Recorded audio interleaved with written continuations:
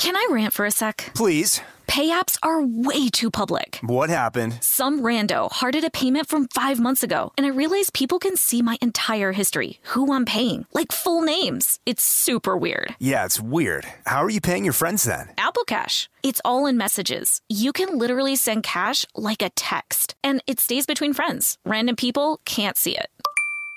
Did you just pay me $1 on Apple Cash? Shh. Services are provided by Green Dot Bank. Member FDIC. Terms apply.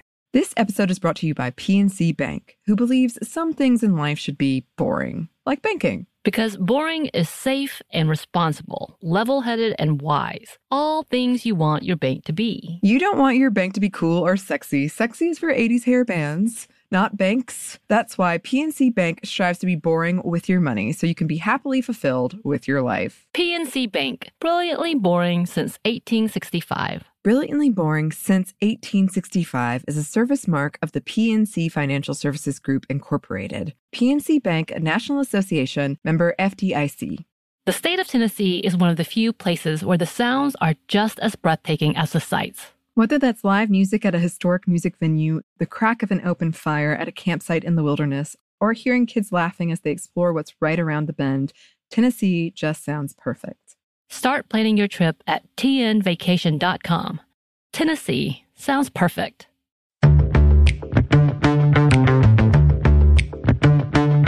Hey, this is Emily. And this is Bridget. And you're listening to Stuff Mom Never Told You.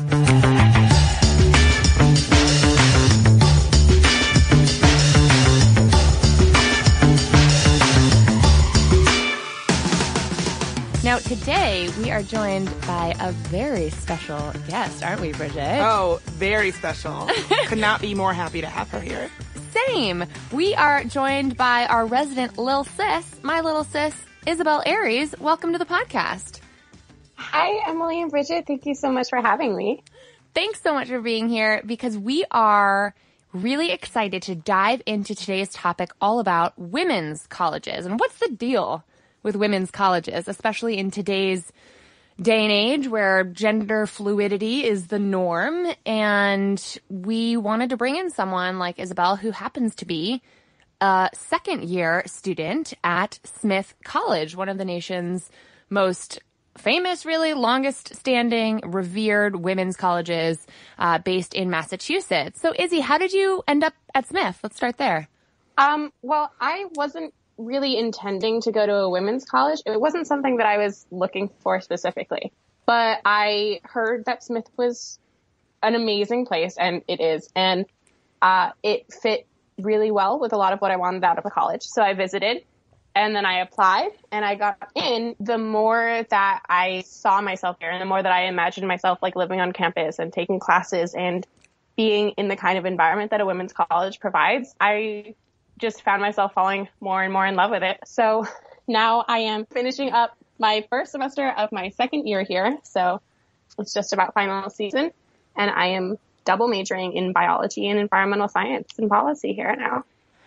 So, Izzy, you didn't go to a private or an all-girl high school when you were a bit younger. Did you just go to a public school?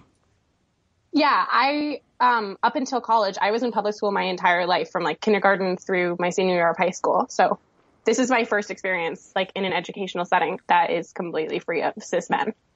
So just in terms of your anecdotal evidence from being on campus, would you say a lot of the students there have a similar kind of background where they went to a public school or a co-ed school and then somehow wound up at an all-girls school? Or is it folks who have gone to single-sex schools for most of their lives? I would say that now the amount of people who went to single-sex education and then came here to a single-sex secondary education is very much a minority. I think most people also went to public schools or like also went to co-ed schools of any kind, and either intentionally or unintentionally, like myself, found themselves here. Yeah, like all of us in our household, we're all public school kids. And I experienced higher education that was also co-ed. Bridget, you went to, as we've discussed a few times on the pod already, a single-sex, all-women's high school. Yeah, I went to women's school when I was younger. I feel like I talk about this a lot because I loved it so much, but I loved being around all girls. My school had a relationship with a all-boys military school called Benedictine High School that was down the block fun fact, that's where Steve Bannon went to high school. Is that a fun fact? More like a shameful fact that I cringe every time I think about it, that we have anything in common at all. But yeah, I went to all-girls school for high school and for a lot of my upbringing. And when it was time to pick a college, it never even occurred to me to go to an all-girl college as much as I liked all-girl high school. Isn't that funny how this is something that wasn't on my radar at all, having gone through co-ed schooling K through 12. And yet Isabel ended up in an all-girls higher education. You went from all-girls secondary to co-ed higher education. And it does seem like the benefits, which I want to talk about in a second, are very real. However, let's just level set for a second by acknowledging the number of all-female colleges has diminished dramatically over the last 50 years even. In 1960, there were over 250 women's colleges. But since Vassar went co-ed in 1969 and Radcliffe was absorbed by Harvard as a research institution in 1999, even the revered Seven Sisters Network, a network of historically all-female colleges in the Northeast, many of whom were founded as partner colleges to the all-male Ivy League schools that initially barred women. There are only 5 of them left. So there are more than 5 women's colleges in the country, but there are only 5 of even the Seven Sisters revered New England colleges left, which include Smith, doesn't that, Izzy? Yeah, Smith is actually the largest of the Seven Sisters. Well, what I also find so interesting about that is that even though there aren't as many women's colleges around as there used to be, actually demand is up for wanting to attend women's colleges. According to the data, from 2004 to 2012, in the United States, applications to women's colleges actually rose by 53%.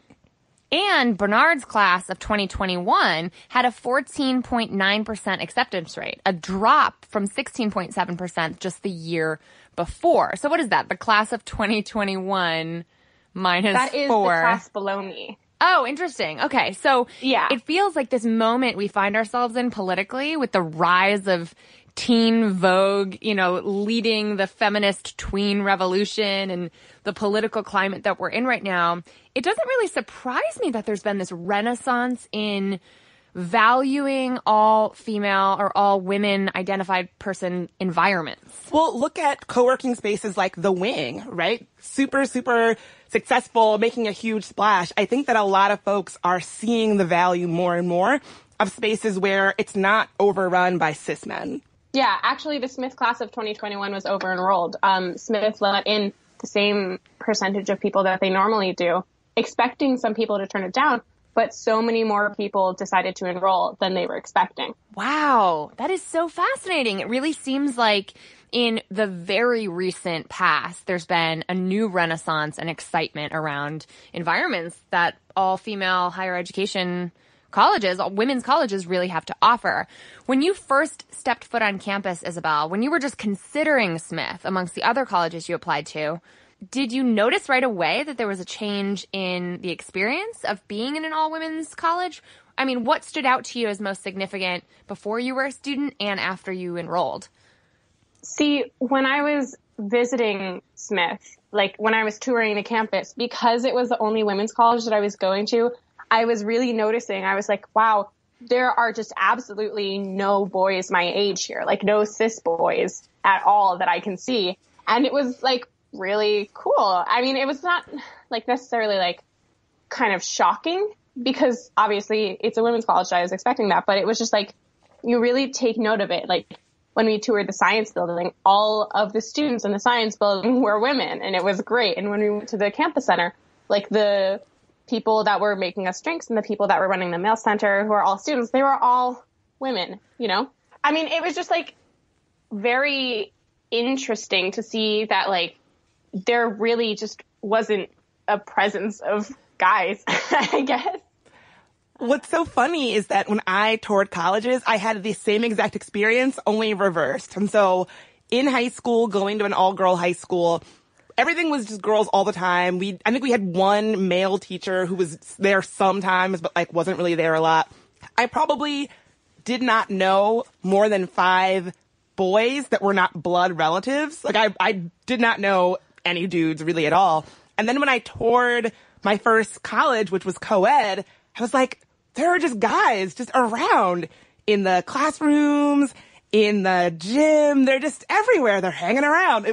I had never seen that many men before. It became a really interesting new thing where I thought, is this what college is like? There's just guys all around, just hanging out. Did you feel like excited about that, or did you feel intimidated?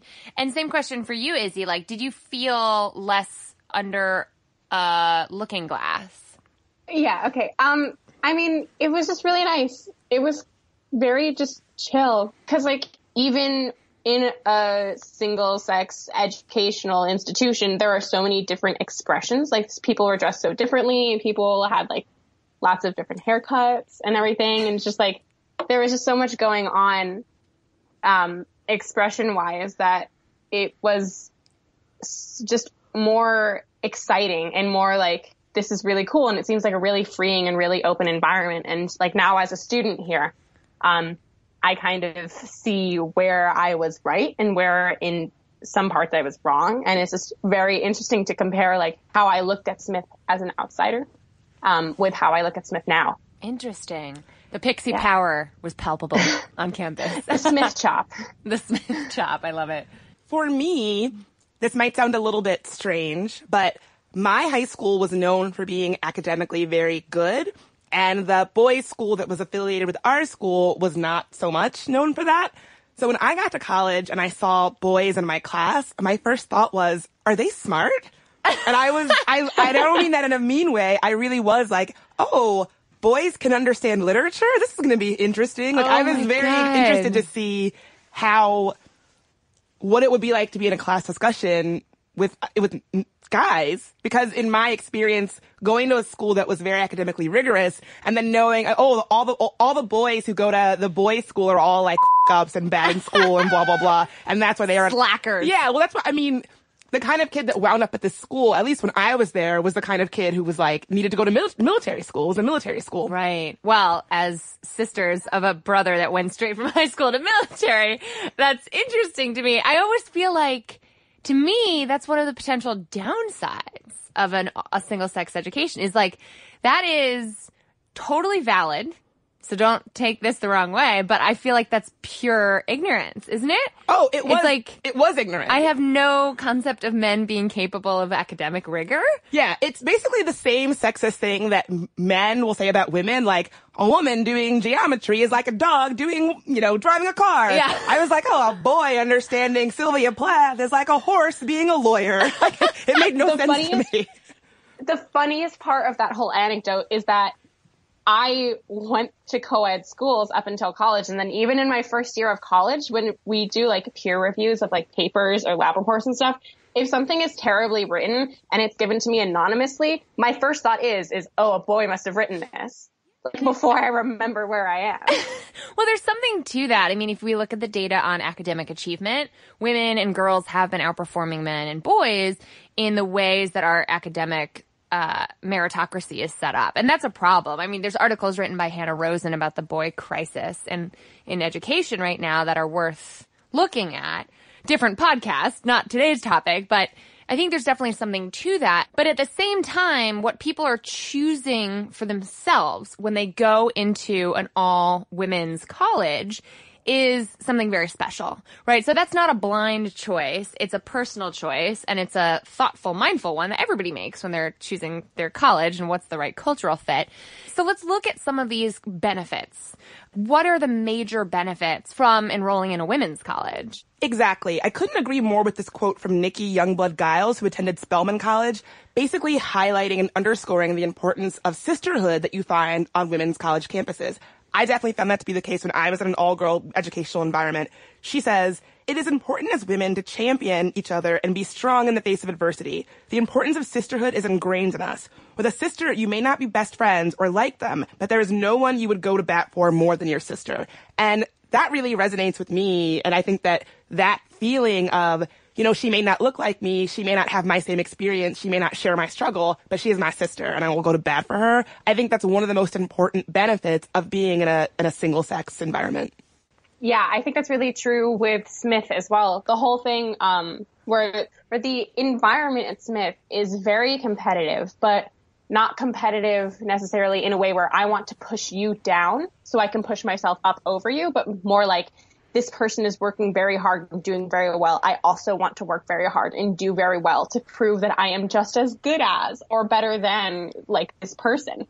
And like calling each other out in social experiences, like instead of doing that where it's kind of just calling somebody out on saying something wrong or maybe like not really understanding the background of other people, calling them in and saying, hey, let's have a conversation about this. Let's understand where you're coming from and let's try to have a conversation about where other people are coming from and how what you did hurt people. Yeah, it's interesting you mention that because there's not a lack of diversity at women's colleges. It just goes to show you how diverse women are in general. And it actually really reminds me of a quote that came out of a past episode that one of our amazing fans on Instagram turned into a piece of art, which was, what makes us different doesn't threaten our unity as women, right? And it just goes to show you that there are so many different kinds of women, that diversity and call-ins are going to happen even in single-sex environments,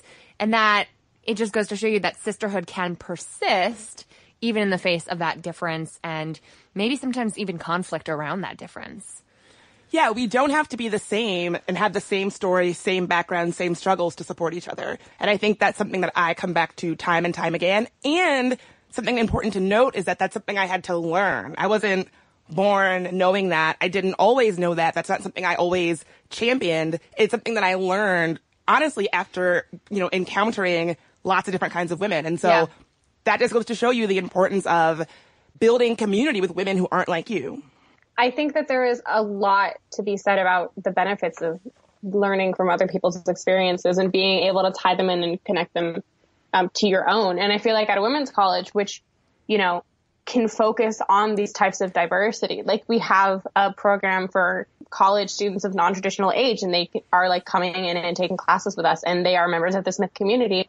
And a lot of people from different like racial backgrounds, religious backgrounds, like different class backgrounds, it's kind of thrown into the same pool together. That's great. I also want to acknowledge this incredible list of benefits or values that come from women's colleges that Simmons College put together, which has some really astounding statistics. First of all, they found that 81% of women's college graduates felt well prepared for their first job versus 65% of women graduates from public universities. They also found that despite the fact that women's college graduates make up less than 2% of college graduates overall, they comprise more than 20% of women in Congress and 33% of women on Fortune 100 boards. So women's college graduates be achieving stuff. Like, they are on the rise. That doesn't surprise me even a little bit. When I graduated from an all-girl high school, I felt very prepared and very sort of centered in my own goals and academic achievements and all of that. So it doesn't surprise me at all that these women's college graduates also are going on to feeling very, very in control of their academic lives and their goals to come. Totally. Not to mention the impact on STEM. We know that women are leaving STEM fields at much higher rates than their male counterparts. But students who attend women's colleges, they don't see that same kind of drop-off on the collegiate level. They're 1.5 times more likely to major in math, science, or pre-med than students attending co-ed colleges. So it just goes to show you that experience of seeing women in every role, whether it's in the mail room or in the biology lab, right? Seeing women represented in every different job on campus, every different academic department on campus. It's one of those see it, be it type situations where the role models are right there, right in front of you. Yeah. I know that when I came to Smith and when I started taking science classes, it was just amazing to see that there were so many opportunities for undergraduate research that, I mean, obviously are all going to go towards students here at Smith. So like the labs are pretty much 100% staffed by Smith students that are like, identify as female or identify as another gender along the gender spectrum. It's really, really amazing to see that there are just so many people that are doing so many different things across so many different fields. Like my friends are majoring in like physics and chemistry and biochemistry and like cell bio and like also like women's studies and theater and the study of gender and all of these different things. And it's really cool to see that here it doesn't seem to be something that holds people back. Just FYI, I was a gender and women's studies major in college alongside English, so... One of my best friends is a study of women and gender major. Yeah, so shout out to us gender studies majors. Yeah. Go humanities! Yeah, very specific kind of person, very interested in long-term unemployment, like myself. I definitely was. Preparing the generation of tomorrow for the marketplace of never. Yeah, I remember my dad saying, "Oh, is the women's studies factory going to hire you after you graduate?" And it kind of did. I mean, hello, look at what we're doing right now. Absolutely. I love it. I mean, the other interesting finding is classrooms of only or mainly women students seem to result in those students participating more actively in the classroom, reporting higher levels of active learning, higher order thinking, and more academic challenge throughout their 4 years of college than women who are asked to report on the same indicators in a co-ed setting. So, Isabel, did you find yourself participating more in a women's college environment than you did in a co-ed high school? Well, I don't think that there has ever been a time in my entire life when I have not talked over everybody else. We share that gene. Is that a family trait? Just out of curiosity. Probably. In the Aries... You guys are doing it right now. I know. Look at us. We're doing it. In the Aries... Well, fine. You go. I swear, I think that you guys rehearsed this as a bit, no? This is not a bit, but in the Aries household, everything's a bit. In the Aries household, you have to compete for airtime with 6 of us who are trying to get our point across, right, Izzy? And I am the youngest of 4, so I've had to shout like extra loud and say things like 3 or 4 or 5 times before anybody actually acknowledges me, which now, as like a peer in college, my friends will have to literally say, "Isabel, we hear you," before I can move on. It's funny. I get that too. Yeah. How strange. So we're maybe anomalies, and that question doesn't necessarily apply. Yeah, but I think that in college, I am having more meaningful interactions with students in the classroom and more meaningful interactions with my professors, because it's less of a like me answering the question so that we can move on, and more of a me answering the question and then asking another question for follow-up, and then another student answering that, and it turns into like a discussion, or it turns into the professor acknowledging that and talking about it. And what you said about higher order thinking, I've really seen that happen in the classroom here. That reminds me a lot of my high school experience. I read a lot about how sometimes girls in class feel pressure to not speak up, not answer questions, perhaps because they don't want to look like they're the smart girl who's dominating the class discussion. Maybe they think it'll make them look attractive if they're not answering questions, and like boys don't want a girl that's too smart, or some sort of gender stereotype like that. I never had to deal with any of that being in a single-sex educational environment. I never had to worry that someone was going to think something about me because I was talkative in class or, piped up in class discussion a lot. And so I think I took that with me to college. I was definitely someone who liked to be involved in class discussions, never even gave a thought to how it made me look. It just seemed like how I had been socialized to be in a classroom. That's great. I think that's a really valuable and rare opportunity. And that's part of what makes having the safe space of having an all-female environment so powerful. So here's the thing, right? Research shows that women's colleges succeed at nurturing and educating young women in a way that outperforms co-ed college campuses. But Bridget, Izzy, the world is co-educational. The world is not all women. So I want to talk through, when we come back from this quick break, whether or not we're doing women a disservice by not preparing them for that. But first, a word from our sponsors. Can I rant for a sec? Please.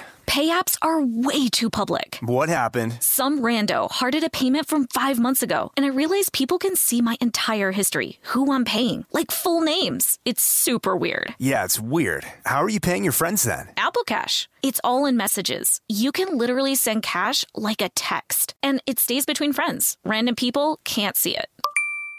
Did you just pay me $1 on Apple Cash? Shh. Services are provided by Green Dot Bank, member FDIC. Terms apply.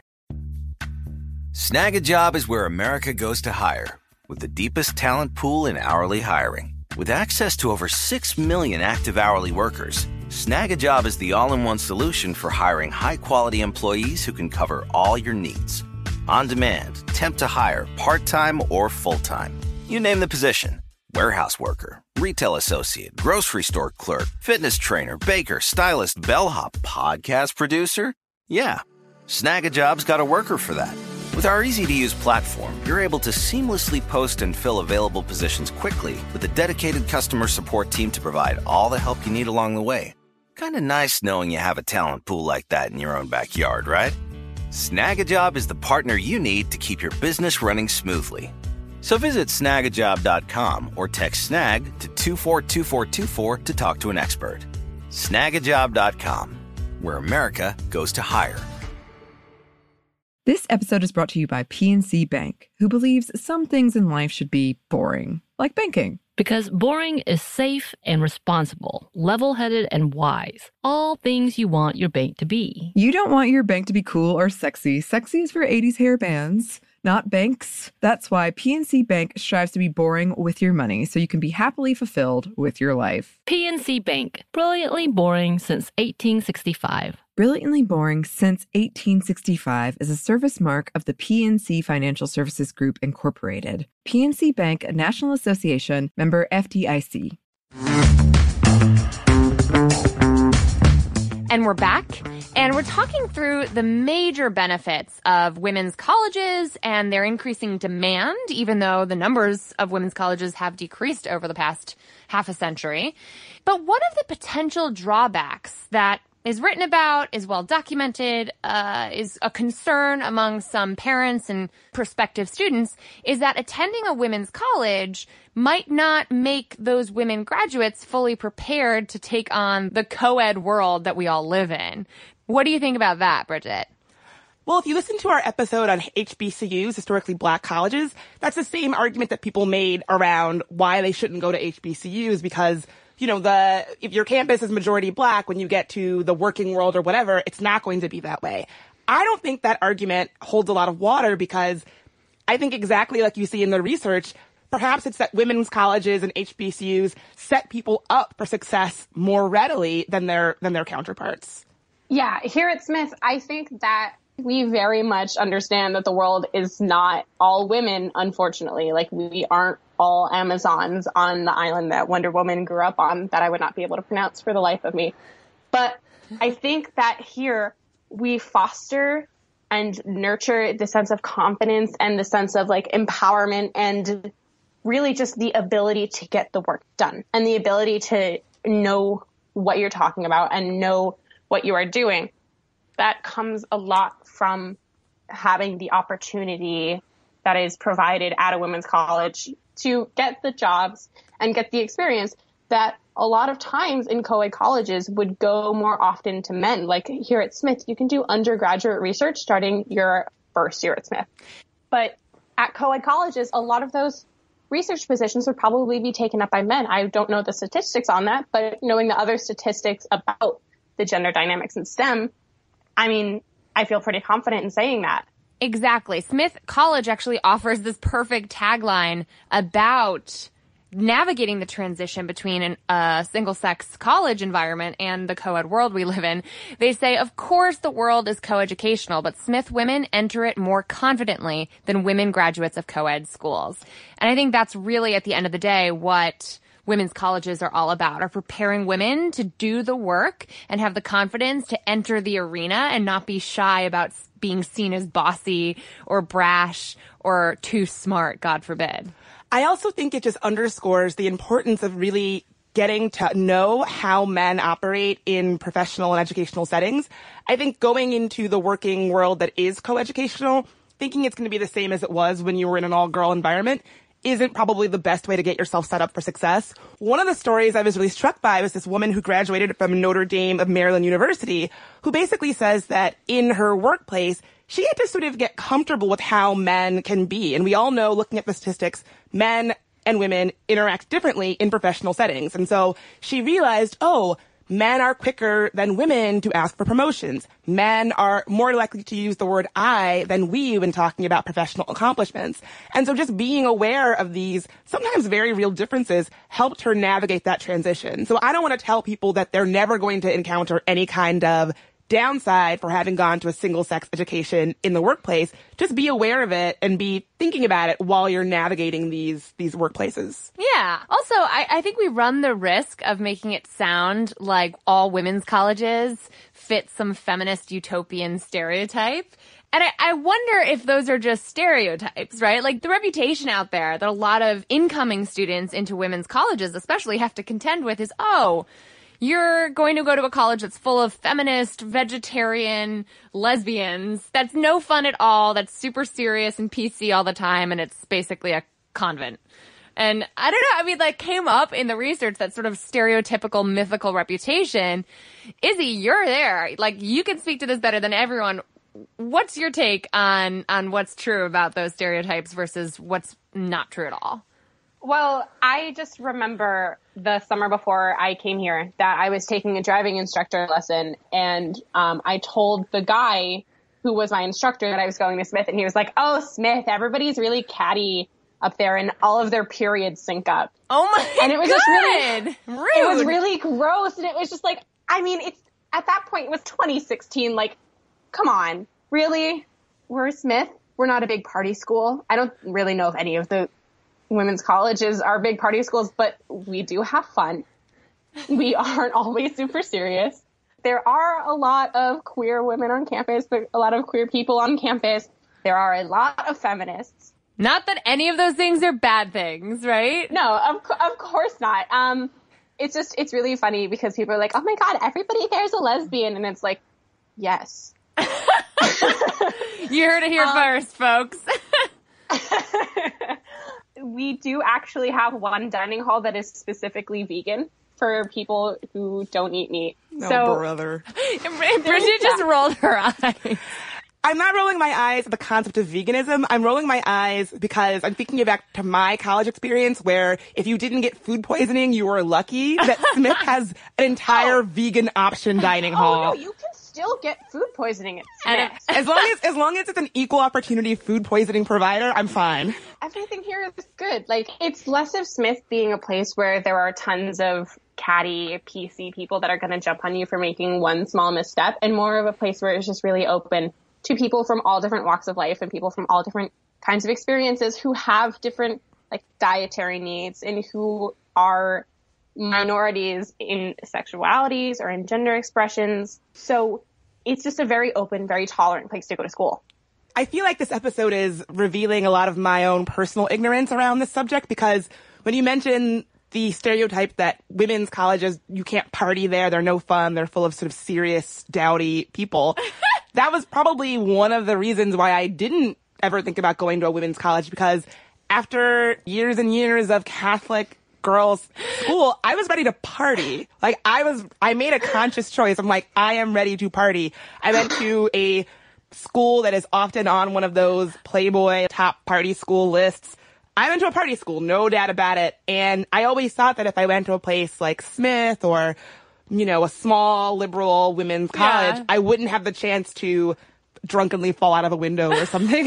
I felt like I was going to be missing something that was quintessential to what I thought was the college experience. Hey, know thyself. And Bridget Todd knows herself. Oh, that's not a hypothetical thing. I did drunkenly fall off a balcony. Oh my God.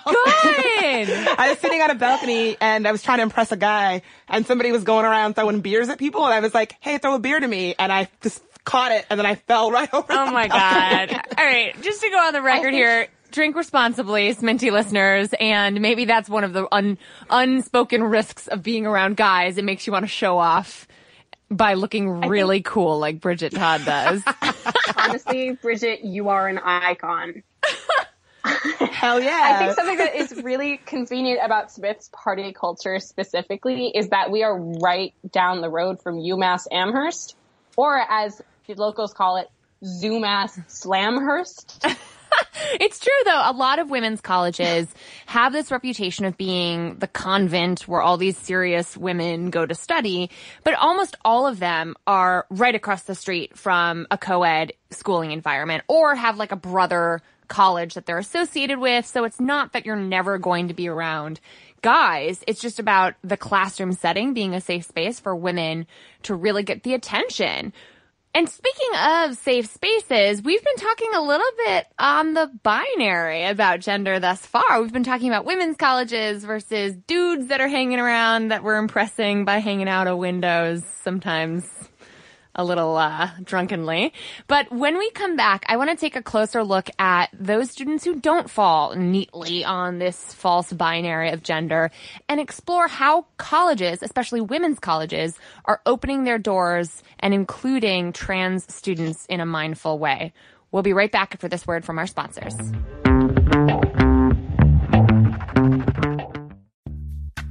Snag a Job is where America goes to hire, with the deepest talent pool in hourly hiring. With access to over 6 million active hourly workers, Snag a Job is the all-in-one solution for hiring high-quality employees who can cover all your needs. On demand, temp to hire, part-time or full-time. You name the position. Warehouse worker, retail associate, grocery store clerk, fitness trainer, baker, stylist, bellhop, podcast producer. Yeah, Snag a Job's got a worker for that. With our easy-to-use platform, you're able to seamlessly post and fill available positions quickly with a dedicated customer support team to provide all the help you need along the way. Kind of nice knowing you have a talent pool like that in your own backyard, right? Snag a Job is the partner you need to keep your business running smoothly. So visit snagajob.com or text SNAG to 242424 to talk to an expert. Snagajob.com, where America goes to hire. This episode is brought to you by PNC Bank, who believes some things in life should be boring, like banking. Because boring is safe and responsible, level-headed and wise. All things you want your bank to be. You don't want your bank to be cool or sexy. Sexy is for 80s hair bands, not banks. That's why PNC Bank strives to be boring with your money so you can be happily fulfilled with your life. PNC Bank, brilliantly boring since 1865. Brilliantly Boring Since 1865 is a service mark of the PNC Financial Services Group, Incorporated. PNC Bank, a National Association, member FDIC. The state of Tennessee is one of the few places where the sounds are just as breathtaking as the sights. Whether that's live music at a historic music venue, the crack of an open fire at a campsite in the wilderness, or hearing kids laughing as they explore what's right around the bend, Tennessee just sounds perfect. Start planning your trip at tnvacation.com. Tennessee sounds perfect. So we're back, and I want to explore what the experience at women's colleges can be like for trans students and students who don't fall on this false binary of gender.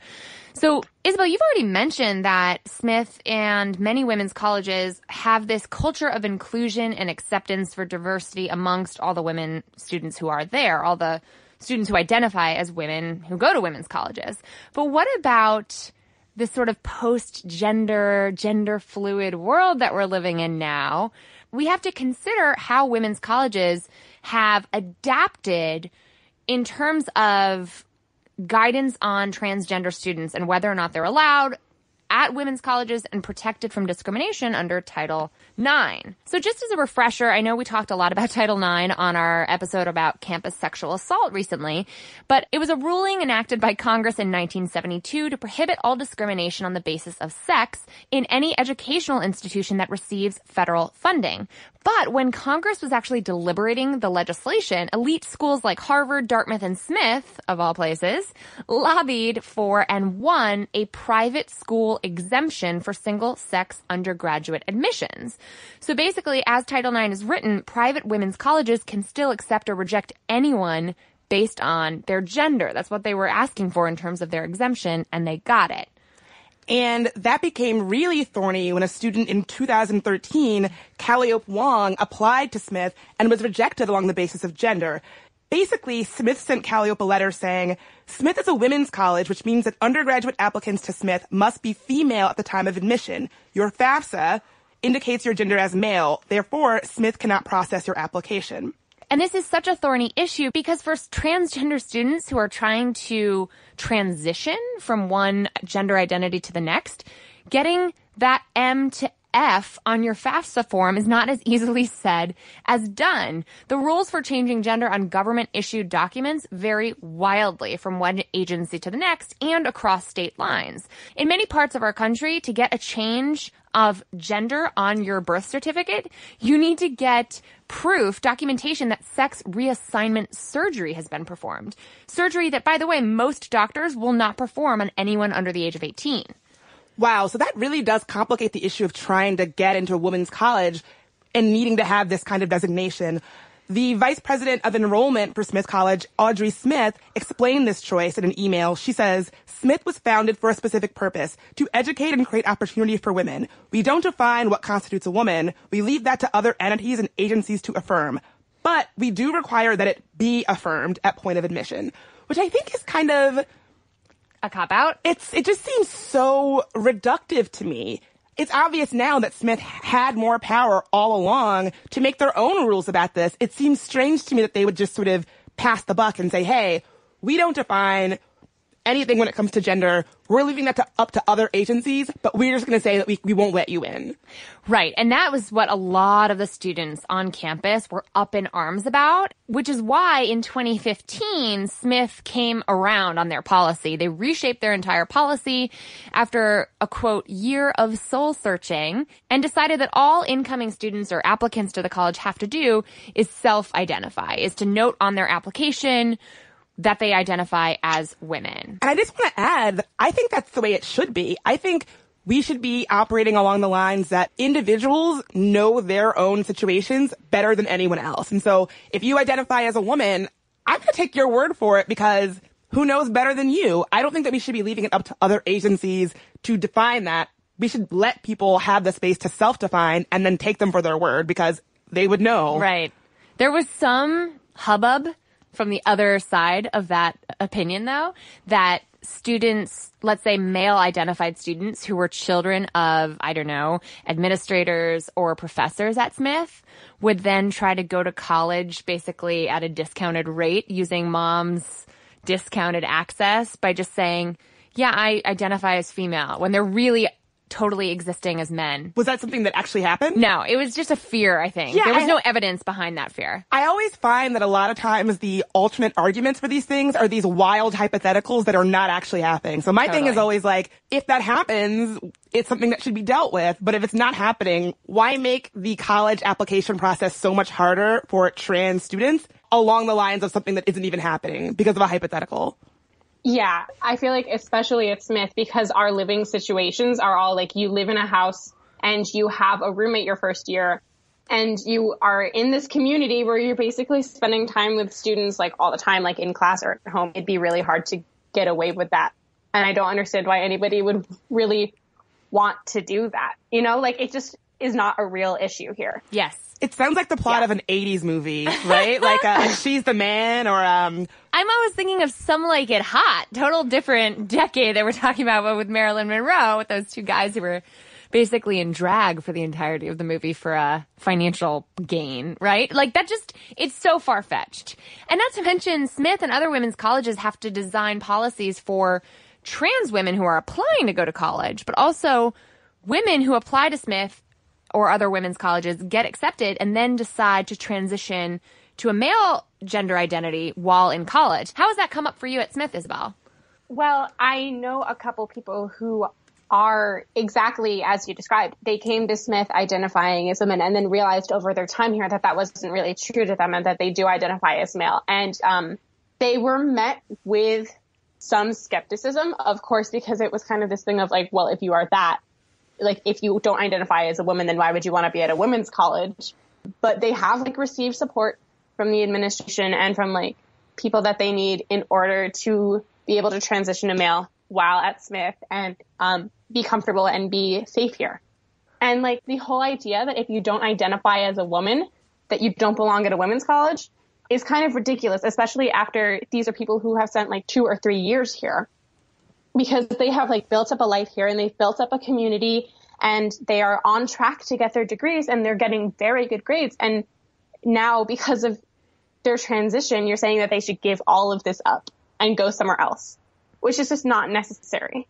It's not necessary and it's not fair. It's not fair to tell a student that. And I think particularly at a place that is meant to be inclusive of all these different experiences, all these different backgrounds, it's not fair to say, because you are advocating for how you actually feel your gender is playing out, because you are advocating for yourself in that way, you have to lose all these college credits, all this money, all this time, all this community that you've built. I don't think it should work that way because, as we know in 2017, gender isn't that black and white. Exactly. And I would be remiss to not mention the high amount of people at Smith who don't identify as male or female, and they identify as like non-binary or genderqueer, and their identities are very much valued and very much respected by the majority of people here. And like in classes and in house meetings and in lots of different like club meetings and everything, you're asked for your pronouns and you go around and you say your pronouns so that like you don't accidentally call somebody she when they would rather be referred to as they or them. Great. Or any other like pronoun. Totally. And you know what's interesting? That women's colleges aren't the only institutions who are adapting their policies on this. You mentioned the Wing, Bridget, at the top of the episode, which I thought was so on point because the Wing, this women's only co-working space that's really taken off, has also been questioned for their policies around trans women and how they're advocating for and including folks who are gender non-conforming. In this New York Times article covering the evolution of the Wing's policies, the founder said they would likely check out the person's social media feeds as part of their vetting process and look for other indications of the person, quote, living as a woman. They've actually looked to women's colleges for guidance on how to construct their policies. Barnard College, which they cite in the New York Times, stipulates that it will, quote, consider for admission those applicants who consistently live and identify as women, which sounds a little bit nuanced, right? It requires this like track record of gender performance that I don't know if that's perfect or if it could be better. When I think of a policy like that, I think it sounds a little bit confusing, but it actually seems kind of like common sense to me, that basically reaffirming this idea that someone is going to be lying about their gender just to like get into a women's change room or get into a women's locker room or get into a women's only college. We know that's not actually happening. Basically what I think they're saying is that if that happens, they'll probably be able to tell, but they can, generally, people are not lying about their gender to grift somebody. And I think that's basically what they're saying, that, you know, there are ways of seeing if someone is authentically living the way they say they are. And I think it's obvious. Does that make sense? Yes, I totally agree.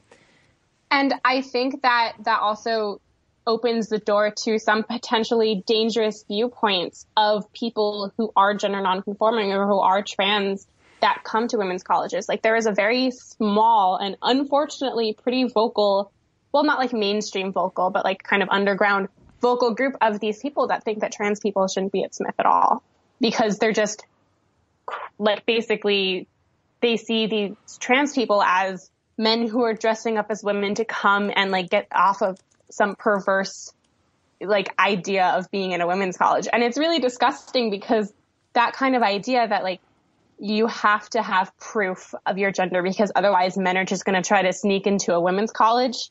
It's just harmful.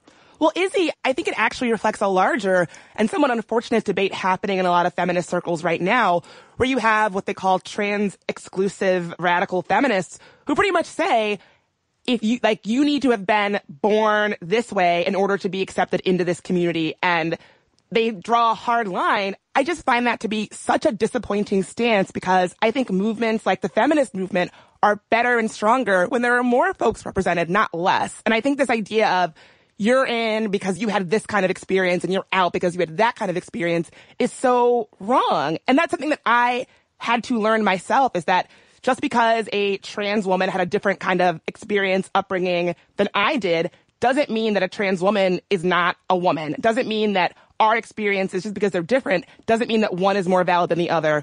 again, our differences don't have to threaten our unity. Exactly. And that, honestly, we could do an entire podcast on feminists and trans movements and trans inclusion, which we totally should. But what you're reminding me of is one other facet of diversity on women's college campuses that I really think is important we explore, which is that intersection of race as it meets women's colleges. We know that there are historically black colleges and universities like Spelman that are also women's colleges. So talk about Spelman women really living at that intersection of being in a women's environment that's also a POC environment, right? And that must be like the most intersectional moment of life for those students. But unfortunately, intersectional feminism wasn't historically in vogue at the start of many of these colleges. For instance, Bryn Mawr College recently announced that it would be scaling back its association with Ms. Carrie Thomas, a founder of the college, who happened to be racist as hell, who was a total vocal anti-Semite and completely discriminated against people of color, despite the fact that she was a suffragette. She presided over the college from 1894 to 1922, right around the suffragist victory on women winning the right to vote. But historical accounts reveal that she almost exclusively championed the rights of white women, as did many suffragettes, unfortunately, and discriminated against Jewish and African American applicants to Bryn Mawr. Again, none of this surprises me at all because it really does reflect a lot of the other conversations happening in feminist circles in terms of intersectionality and inclusion. So there's kind of a similar history with Smith. Like, our founder, Sophia Smith, founded the Institution for White Upper-Class Protestant Women. So it was very much exclusionary for many groups. But now we have lots of different programs that are made specifically for supporting our POC and our students of color. We have the Bridge program, which happens for incoming first-year students. They get to campus a couple days before the rest of the incoming first-year class, and it's specifically for navigating a predominantly white and historically white institution and getting that community of POC together and basically telling them, like, this is going to be a huge culture shock because it's full of white women who are just going to, like, have no idea, unfortunately, like, how to relate to you and no idea how to talk to you because lots of women who are at this college are white folks who are from other predominantly white communities. So navigating this space as a person of color can be super, super difficult, and it takes a lot of support. And from what my POC friends tell me, it can be exhausting. Well, Izzy, you really underscore the importance of building those communities on campus. And so as someone who did go to a predominantly white college, it was really important to me to have spaces where I could connect with other students of color, and not even in a way that's, you know, what you think of as like safe spaces, just knowing that I wasn't alone, knowing that I could, you know, kick it with someone who understood what I was going through and all of that was critically important for my time in college. And so I'm happy to see that Smith is investing in those same community building strategies because they are really important. When you go to college, you need to know that there are other people there that get you, that are like you. Even small things of like, if you're a black girl, where do you get your hair done? Where do you buy your makeup? If you're in a really small, all-white town, things like that. Those are real. And it really does make a difference in terms of how you feel in your college, whether you feel like an insider or an outsider, whether you feel included or not. It's so funny you would mention that because one of the things that stood out to me the most about that article in the New York Times about the wing is that they include makeup products and hair products in their bathrooms throughout their entire co-working spaces, city to city. And women of color were interviewed saying, I was really impressed when I went to the bathroom and saw that they had hair products that were not specifically and only for white women. Shout out to the wing. If you guys get a hair braider in the on staff, I'll be there tomorrow. Yeah, exactly. So I'm optimistic for spaces that have been created for women, women's colleges or women's co-working spaces who are evolving when it comes to racial inclusion, trans inclusion, folks who are non-gender conforming, and making sure that those diverse populations of all kinds of women feel included, seen, respected, and heard, and are given that equal opportunity to have safe access to their education. I mean, there are lots of experiences that people come to Smith with and lots of different backgrounds. So we have the Black Students Alliance and we have the Bridge program, which I know people who have gone through the Bridge program and they said that it was extremely meaningful and that without it, they probably would not have gotten through Smith.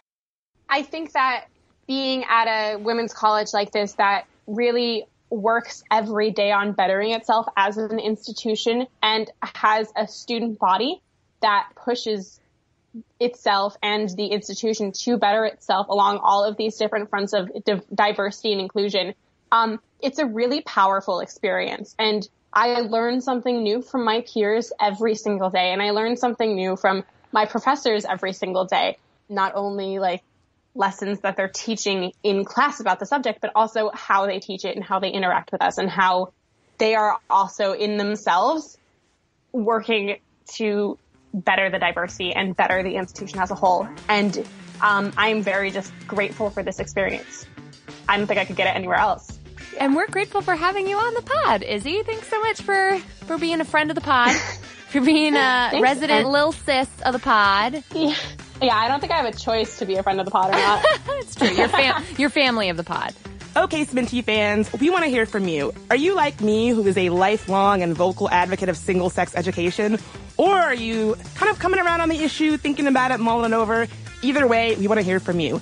Did you go to a women's college? Why or why not? Were women's colleges on your radar when you were making a list of where you might go to college if you went at all? Honestly, I just want to know how women's colleges and single-sex education has played out in your life or shown up or not shown up. Please get in touch with us. You can find us on Instagram at Stuff Mom Ever Told You, on Twitter at Mom Stuff Podcast, and as always, we love getting your emails at momstuff@howstuffworks.com.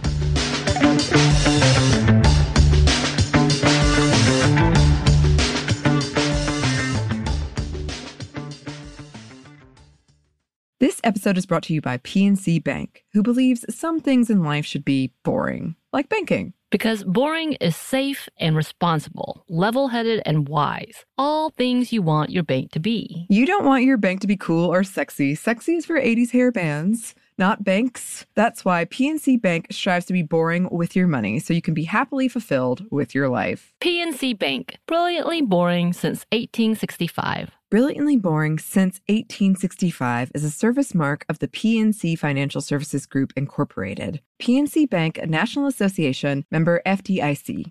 The state of Tennessee is one of the few places where the sounds are just as breathtaking as the sights. Whether that's live music at a historic music venue, the crack of an open fire at a campsite in the wilderness, or hearing kids laughing as they explore what's right around the bend, Tennessee just sounds perfect. Start planning your trip at tnvacation.com. Tennessee sounds perfect. Xfinity has free premium networks for everyone this month, no matter what kind of entertainment you love. Addicted to true crime? Catch killer cases and more spine-tingling shows on A&E Crime Central. Crave adventure? Explore Asian action movies on Hi-Ya. Searching for something extreme? Check out skating, snowboarding, and more on Fuel TV Plus, the global home of action sports. And find crowd-pleasing bops on iHeartRadio's Hit Nation playlist. There's new free shows and movies to love every week. Say free this week in your Xfinity voice remote.